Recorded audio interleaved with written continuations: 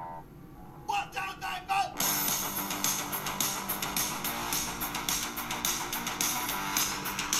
4. Welcome to Crazy Enough to Win. I'm your host, John Grubbs. Welcome to the show. Now, we have an update for you today. We are giving you a step-by-step, play-by-play update on where Sweden stands by its different approach to COVID-19. And the question is it working? And, the idea that we are in an objective, scientific approach in the United States to COVID-19, well, I just don't think that is the case. I don't think that holds water. Politics have ruined the objectivity of our strategy against this coronavirus. And the lines have been drawn in the sand, and each side has dug in. We must lock down everything. We must stay locked down. We must reopen the economy. These are the things you hear from today's politicians. And I hesitate to use the word leaders because we are in an election year. And the big question is, should we have locked down in the first place? Should we have ordered stay at home all over the USA? Did we do the right thing? Well, only history will tell us the truth.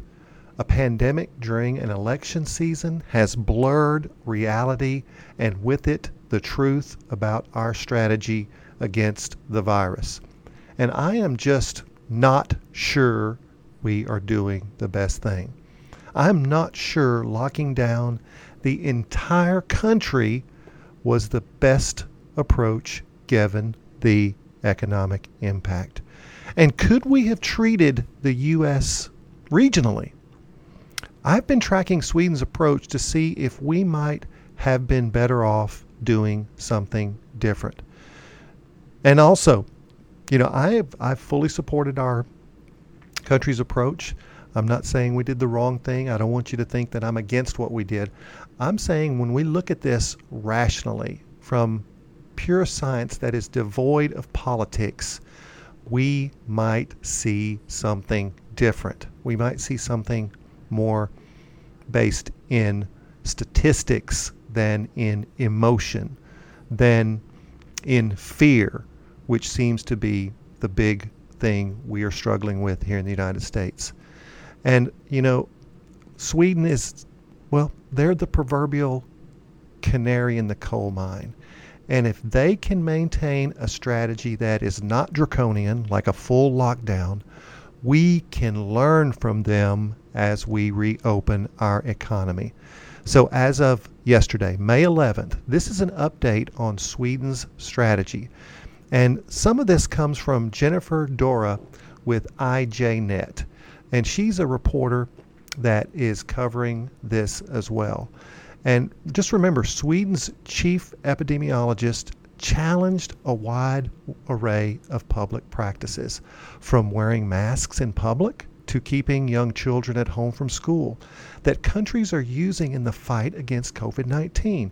And this was an interview that was done with Anders Tegnell, which you've heard me talk about on this podcast several times, for the International Center for Journalists. So I don't know what or which way this center leans politically, but this is a very objective and seems to be, something that is less politically biased. So Dr. Anders Tegnell also cast doubt on the likely availability of new therapies and vaccines in the near future. He's not sure that we're going to have them as soon as we are hearing. From the outset of the pandemic, Sweden, under Tegnell's leadership, has embraced a herd immunity approach. Some people call it a population immunity approach to managing the outbreak.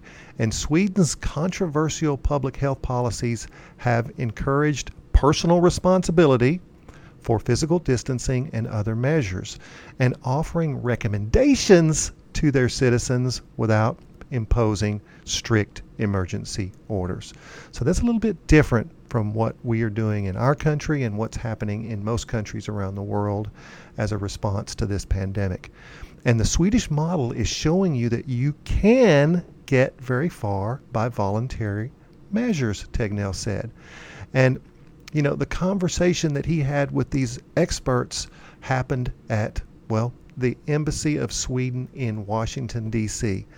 And other nearby countries such as Finland may have lower transmission rates than Sweden, but Tegnell said it would be difficult to keep those rates down when daily life returns to normal.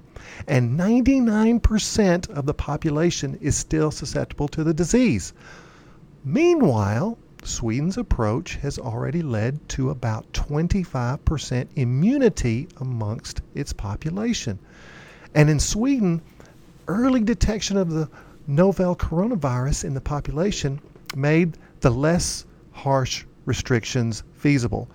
He said, we were very much alert, so we saw cases early on, he said. And by the time many countries knew there were positive cases in their populations, the number of those cases were already spreading at a rate that would soon overwhelm hospitals. And this was probably due to limited testing in other places, he said. So let's answer a few questions. He was asked, how did Sweden choose their approach? And here's his answer. He said, I think we started out using the methods that we always use in public health, having sort of a conversation with the public, putting a lot of trust in the public and giving a little responsibility to individuals, which is exactly what our communicable disease laws are telling us to do. And by following the pattern, doing this could keep the number of cases down, and we could keep our health services working. We did a number of smaller things. We also looked at restaurants, which we knew from Italy and Austria and other places were of great transmission.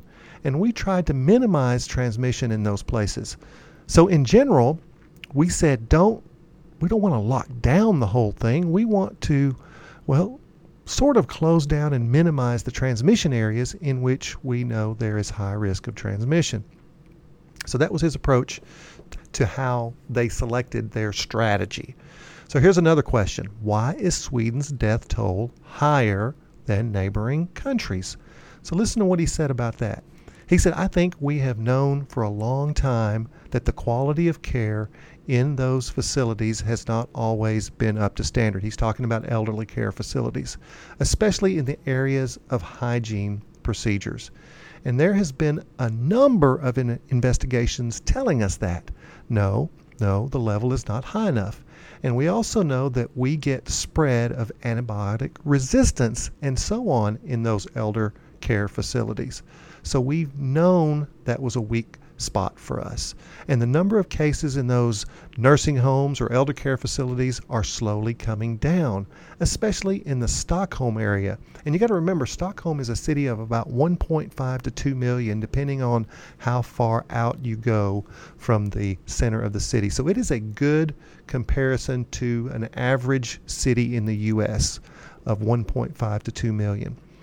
And here's another question asked of Anders Tegnell. Will shutting down the economy save lives? Listen to his response. He said, we are now getting results from several countries showing that our Nordic neighbors, maybe 1 to 2% of the population, are now immune, while the estimate for Sweden is around 25%. So, of course, we are much further into this epidemic and much closer to having a level of immunity in that population. That would help us clearly keep a low number of cases every day while having a very open society, he said. If this translates into death tolls exactly, that remains to be seen. So then he was asked, did Swedish hospitals get overwhelmed? Listen to his response to that. The National Board of Health and Welfare, who takes care of this, they say that there has been no time during this pandemic in Sweden where we have had less than 20% of the beds free. And the beds are really beds. They are beds with staff, facilities, everything in place. So they didn't have to build the large hospitals or bring in the ships. Nothing wrong with doing those, but they didn't have to do that. So what about Sweden's approach in general to the pandemic? Listen to his response. He said, our goal has always been to keep the level of spread down low enough for our health system and society as a whole to keep functioning at a good level. And I don't think we've managed to do that in Sweden he said, I think we have managed to do that in Sweden, of course, with the exception of the high death toll we have in some areas of the community. We also know that eventually we would get help from the immunity in the population to keep the level of spread down. And in the long term, only a level of immunity in the population will keep the spread down to a reasonable level until we have a vaccine, which is going to be quite far off. And then he was asked, does contracting COVID-19 provide immunity? Listen to his response there. Normally, you measure immunity by the number of antibodies you can find in the blood. The level of antibodies among different cases seems to vary a lot. So it's going to be a bit tricky on the individual, to estimate if someone is immune, he said. On the other hand, it's quite certain that immunity does exist. And if there's a lot of proof of that, he said, for all the cases we have in Sweden, there has not been one single person who has had this disease twice. And we have a very strict identification system. So there is no way we would miss it or miss a person who had it twice. And I haven't heard any reports from any country where there has been a certified case who has actually had it twice. There's been rumors about it, but in the end, they, have been disclaimed. So I'm thinking that's not a problem. The problem is to say if an individual will be immune so that you can tell this person you will never get the disease. And that's where we still don't know. We don't have long enough observation periods because we aren't quite ready to say that yet. And maybe there are other parts of the immune system that provide protection that antibodies, would not do. And how long this immunity would last? He said that our virologists said at least 3 to 6 months. They said that's a minimum, but nobody knows because we haven't observed this very long yet. We think, listen to this, we think that the now slow decline of number of cases in Stockholm is due to the level of immunity in the population, because we do see a drop of cases and we haven't really changed any measures for the last 4 to 5 weeks, he said. If anything, there is a slight sign that adhering to social distancing and so on is maybe a little bit less now than it used to be a few weeks back. So the one reason we can see this slow decline of cases is really that there must be enough immune people in the population to keep the spread down a bit. How cool is that? So then he was asked about stay-at-home orders. He was asked, other countries issued stay-at-home orders and then allowed a gradual reopening. What are your thoughts? He said, I think these countries are thinking about the same thing. They want to have a slow spread of the disease. And I think the lockdown, at least in some countries, is due to the very rapid increase of cases. And then these sort of softer measures, such as what we're using here in Sweden, might not have stopped that, he said. And now maybe a level of softer measures can keep the level of new cases down. So he's saying that we're going to default to what Sweden is doing anyway as we open up. And then he was asked about testing and contact tracing.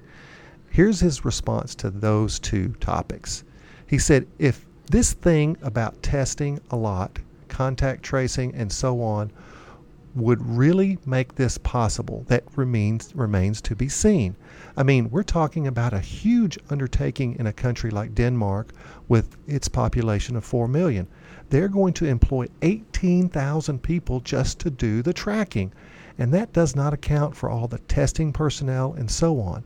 So this is a huge investment by society to do something. Really, I'm not quite sure how well this is going to work because COVID-19 is a tricky disease. And then he was asked about wearing masks in public. Listen to his response. He said, I think for 2 reasons we haven't required that. He said the first reason is that the science behind this is not very strong. I think everybody I talk to points back to one study from Hong Kong, a very theoretical study where they've studied how droplets pass through, mostly some droplets containing different kinds of viruses, not COVID-19, but similar kinds of viruses. He said it might be true, but it's only one small study. It's never shown that it's going to work out in public. In Sweden, one of our strong policies has been if you feel sick in the morning, stay home. And we are afraid that if we start introducing masks, people, instead of staying home, will put on the mask and go to work, go out and shop and so on. And we will definitely, be a lot more spread around those people than staying home and isolating themselves. He went on to say that our government has made it possible to stay home for the first time because you get your sick pay from the first day from the government. There is no financial incentive to go away to work. You can safely stay home and you can keep getting the same kind of money. And then he went on to be asked about, why did secondary and college students shift to social distancing? And here was his answer. He said the reason we said that high schools and universities should go to distance learning is twofold. One, that we know that distancing learning works quite well in that context. In other words, they're good at this. And it's used quite a lot in universities and to a certain extent already in high schools. So they will still get their education through this system and it will still work. But on the other hand, they've traveled quite a lot, especially in universities, but also in high schools. You tend to have sometimes they travel long distances between your home and the school. So that was his answer for those. What about the younger children? There's this theory out there that younger children are super spreaders of the virus. Listen to his response about that. He said there is no such evidence whatsoever that children are spreading the virus at high levels. We see extremely few cases among children. Among the 15 to 16,000 COVID-19 cases in Sweden, only 200 were among people less than 20 years of age. So we don't see much disease in those age groups. And that means they're not spreading it if they don't get the disease. And then people say, okay, children have the disease, but they don't get sick. Children do have the virus now and then, but there is very little evidence that this spreads the virus from children to adults. So there you have an alternate approach, an alternate, reality to what we're hearing in the news. A different view of this same reality. With the presidential election in the background affecting what people say and how they say it, I think sometimes we need to look outside of the politically charged reality that we have. And I'm not saying I agree with Sweden, but folks, I admire them for going against the grain, for being different and sticking to a plan. They are crazy enough to go big against the developed world. Will we see if they are crazy enough to win? Don't know. But guess what? We will definitely keep you posted. Until next time.